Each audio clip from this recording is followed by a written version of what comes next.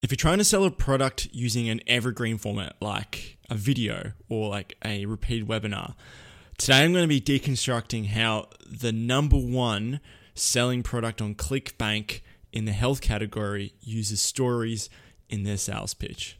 I'm really excited for this one. Welcome to Storytelling Secrets. This is the podcast for coaches, consultants, and course creators who want to unlock their core stories and use the stories to sell more online. It's a place to master persuasion and influence so you can build a deep relationship with your audience. And it's a place where real-world marketing strategies, tips, and lessons are shared freely. If that interests you, then you're in the right place.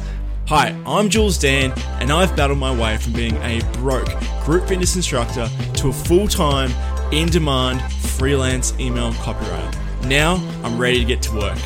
Follow along on my journey as I share my everyday hard-won lessons. I'm Jules Dan, and this is Storytelling Secrets. Hey, welcome back to Storytelling Secrets. Jules Dan here. Really excited. Hey, I have a bit of a confession to make. It's actually not the most number one selling product. It's number 2 in the health category. But I thought it was really amazing. I had to include it because the price of the products you could buy them for was $59, but the average conversion was double that. So I'm like, what the? And it also had a very intriguing story headline. And the headline for this story that we're going to be talking about is the Okinawa Flat Belly Tonic. So even if you're not selling a physical product, even if you're not necessarily planning on, say, doing like an evergreen webinar or something, so many good lessons in today's episode, especially about using storytelling for different objections in your sales pitch. And this was a really long VSL, like 59 minutes. It's crazy. Earlier towards the end of last year, I wrote a YouTube ads funnel video sales letter, and we didn't put it past 12 minutes. Just because, people want to get to the point. But this is converting like crazy. Different market, different context, different awareness, all these different factors have to come into place. And I will say that if you are curious and you go search the Okinawa Flat Belly Tonic, you may laugh and you may snigger and you may be like, "Oh, who would believe that?" Or like, as if people are believing what they're saying. But let's put this into context before I go into the whole sort of episode. These people who are overweight, who have just been overweight probably for many, many years, they're in a very vulnerable place. So that's why I'm just going to pre-frame this episode. Please use this knowledge for good and not for evil. Obviously, this product gets really good results. At times, I don't necessarily agree what they've done. I think there are at times it's a little bit too manipulative. But there are other times where you do have to twist the knife a bit. And speaking of twisting a knife, let's get straight into it. So I'm actually going to read out, I've actually got some notes on the 3 different kinds of stories they use. There's many stories they used in this, but there's 3 really good ones. And let's just start off with the first one. So the first one is to grab everyone's attention. Obviously, so important. We're not talking about the product. We're talking about the emotional problem. And the story starts at high impact and high drama. And I'll tell it to you in just a sec. Actually, I'll just tell you the first line. It's actually brilliant. The first line of the sales letter is, "My mommy is that big lady over there." My mom's that big lady over there. He's like pointing, and the kid's pointing over in the crowd. Like, crushing. So crushing if you're that parent. Like, just uses the forbidden emotion of shame to just label someone like you're the big person. And it's doing it in this story format where it's not putting blame on the person watching. It's doing it through a different perspective. And obviously this simulates a situation that many parents have probably been through. The story went through, I'll read it out in a second, but just basically went through how this kid just got some award, and then they're like, "Where's your mum?" And he's like, "Oh, it's over there. She's over there, that big lady over there." And then could you imagine as a parent being like, some would be like, "Yeah, good one. Yeah, nice Jimmy. Good one." But this woman obviously took it to heart really bad, and it was a bit dramatic. It's like chest started to get all tight, and then what happened next was you wouldn't believe, and it's just very over the top. But anyways, and one thing before I sort of explain the story, while they're sort of telling all of this as well, and the labeling all the pains and stuff like that, I can't explain this via voice, is that the visual imagery they use is so important. So a really good principle my mentor teaches is that they take someone from pain to pleasure. And they are constantly getting this woman who's really overweight in jeans, who can't fit her jeans, to then showing someone who's very slim, very thin, putting on those jeans effortlessly. They hammered that repetition over and over and over again. I'm a 26-year-old dude. I haven't understood that pain of not fitting into jeans like these people before. And so clearly they've used this visual metaphor for a reason. So if you're not selling a weight loss product, if you're not selling a healthcare product, you're not selling a physical product, look, the lesson in all of this is like, find that emotional attachment to the problem that someone might have, tell it in that story format. And what is that pain to pleasure? What is that imagery you can take someone from pain to pleasure that they want? Okay. Is it freedom? Is it life on your own terms? Is it saying goodbye to being, taking orders from a boss or something? I don't know. Okay. Without further ado, here's that story. It was just shock. The first time I heard it, it really shocks you. It's like, my mommy, it's that big lady over there.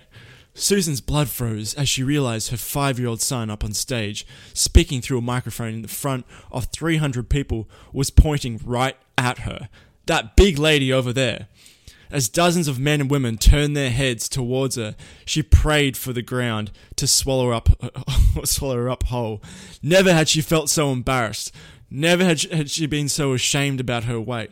Never had she felt so weak for letting herself go.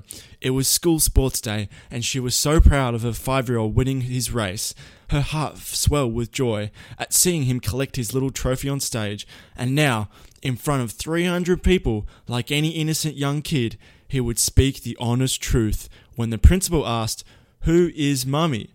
And he said, "That big lady over there." That was how he saw his mum. It was the most humiliating moment of her life. All those parents and teachers from school would know her as the big lady. They go home and talk about her, maybe laugh at her. Sure, she knew she'd put on a few pounds, but when did it get out of control? That's when Susan's heart suddenly started pounding like a rock hammer. She kneeled over, gasping for breath, pain crushing her chest. Then moments later, she knew it was too late. Okay, that was the story. Like I told you, a little dramatic, but the forbidden emotion of embarrassment and shame, and unfortunately, we have to sort of do this to grab attention. Okay, hey, this is Jules here. I just wanted to interrupt and bump in to talk about something I know will really help you on your online business journey, like it helped me. I want to give you the keys to writing emails sell. And not long ago, I actually helped a client sell over $150,000 in coaching programs. We didn't use a funnel. We didn't have any ads. We just used email. And the best part was that she only had a tiny list of about 2,000 people. And the lessons in here have taken me a lot of trial and error to understand how to craft emails that sell. And that's why I want to fast track it for you and give you all my secrets. So it's a checklist I've put together called the 5 costly email opt-in mistakes and how to avoid them. Inside, it's packed with timeless principles I've learned from old school direct response marketing pros. They're always the best. And it shows you the anatomy of an autoresponder series that gets results. But just to let you know, there are no quick ninja hacks that become obsolete in a few years. I've only picked the best stuff that's been proven to work again and again. And you can grab this checklist by going to julesdan.com/email mistakes. So that's JULESDAN.com/email mistakes. All right, let's get back to the show. That's story number 1. Let's go to story number 2, which is the story of discovery. Now, this is before you sort of introduce the product, okay? So the story of discovery, you've probably heard this from Russell Brunson. It's like the pain or like the journey that you took before you found your solution. And so they use a lot of mystery and intrigue because it was called like the ancient Okinawa solution, which is a little island south of Japan, by the way. And they're like, so the woman was rushed to hospital, and this Japanese doctor, very, very like Bold and the Beautiful, like, where it's just like, I'm leaving in 3 days, but if you need to contact me, and he ripped off this little note with his emails that you can contact me here if you can't contact me. I'm poking fun of this a little bit because it is a little over the top when you watch it, and when you're not that target market, you're like, whoa. But anyways, I'm getting a bit sidetracked here. So but then he gave her the note, and he was speaking about this mysterious tonic used in Okinawa, and they explain how the oldest and healthiest people in the world come from the little island and how they're never overweight there. But then what happened was that the dude's wife, who supposedly was the guy reading the script, like, I don't know about that, but he couldn't reach the doctor by email. He said, I emailed him once, and 3 days later he didn't reply. So I went on this journey to discover the tonic. Okay, you couldn't follow up with him or something. Okay, I'm ruining it. Okay. Adding to the drama, like, he couldn't reach a doctor, so he went on this massive like study binge to figure out what this tonic was, and then he all this pain, all this suffering, and he figured it out. And then, so that's story number 2. So to put this into context, obviously your story of discovery is really important. Having this mystery and this intrigue building up to what it actually is, that's an awesome solution. I think a really cool one is that, I was trying so many different, this is just an example if you're doing this, for instance. You were trying all these different methods. Like, you see this all the time on like a YouTube app. I tried e-com, I tried crypto, I tried drop shipping, I tried affiliate marketing, but they all didn't work until I met this one mentor who told me the secret. And like, see what I mean? Just like, you try this, and you try this, and you'd list all the things that someone has tried in their journey before you've discovered quite the secret. That seems to be the formula that I'm seeing a lot in these video sales letter stories. All right, and let's go. Number 3 here is the story of why it's not their fault. Okay, let's face it, like, no one likes to admit they're wrong. And you can't blame people for their problems. Like, not if you want to persuade them. And this is where it might get, a little bit, maybe some might say this is manipulative. But when you think about it, if this product gets results and it helps the person get results and it's not some snake tonic, then wouldn't persuading them by telling them it's not their fault and explaining why it's not their fault by using a scapegoat, is that bad? Like, that's the line you have to cross. If the product is good and it gets results, I don't see that as a bad thing. But here's why you need to say, like, this is what they use to say the story of why it's not their fault. So instead of saying it was all your poor eating or your lack of exercise, they're called C proteins, and like C proteins, they stop this fat loss hormone in your body, and as you get older it gets worse and worse. So obviously they're adding more urgency to it. Like, you can't sit on this. The older you get, the worse this problem is going to get. Which I don't believe it's like that's like the only reason why someone might put on more weight, but there is more science too that, like, as you get older, it is hard. Obviously it is harder to just keep a slender figure. They are generalizing a little bit.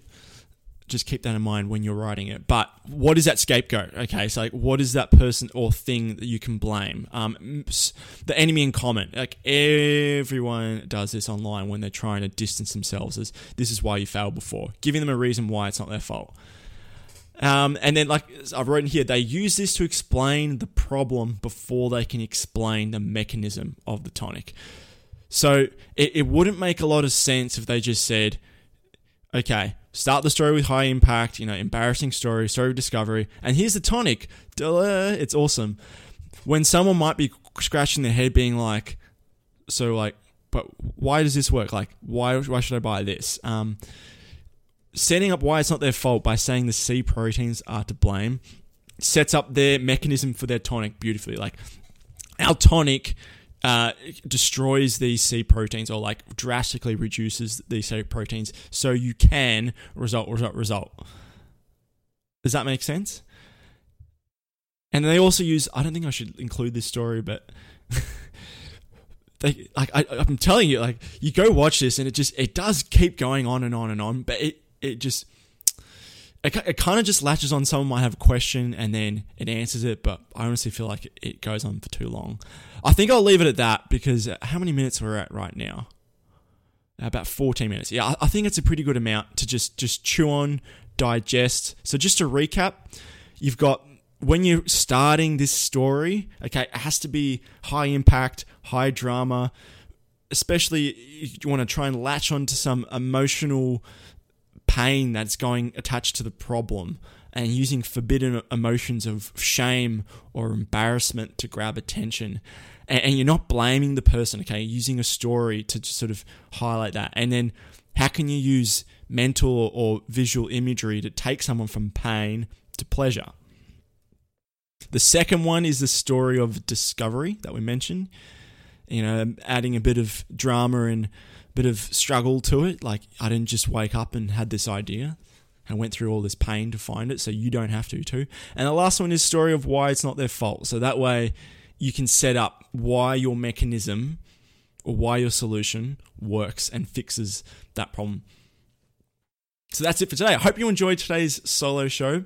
If you did enjoy it, go hit subscribe and leave a review if you really, really enjoyed it. But other than that, I didn't get any reviews this week, but you know, if you leave a review, I'm going to read it out on the show. You get free publicity. PT Barnum would be proud. Anyways, this is it from Jules Dan. Have a good week. I'll see you on Thursday for the interview show. That's it for me. Bye.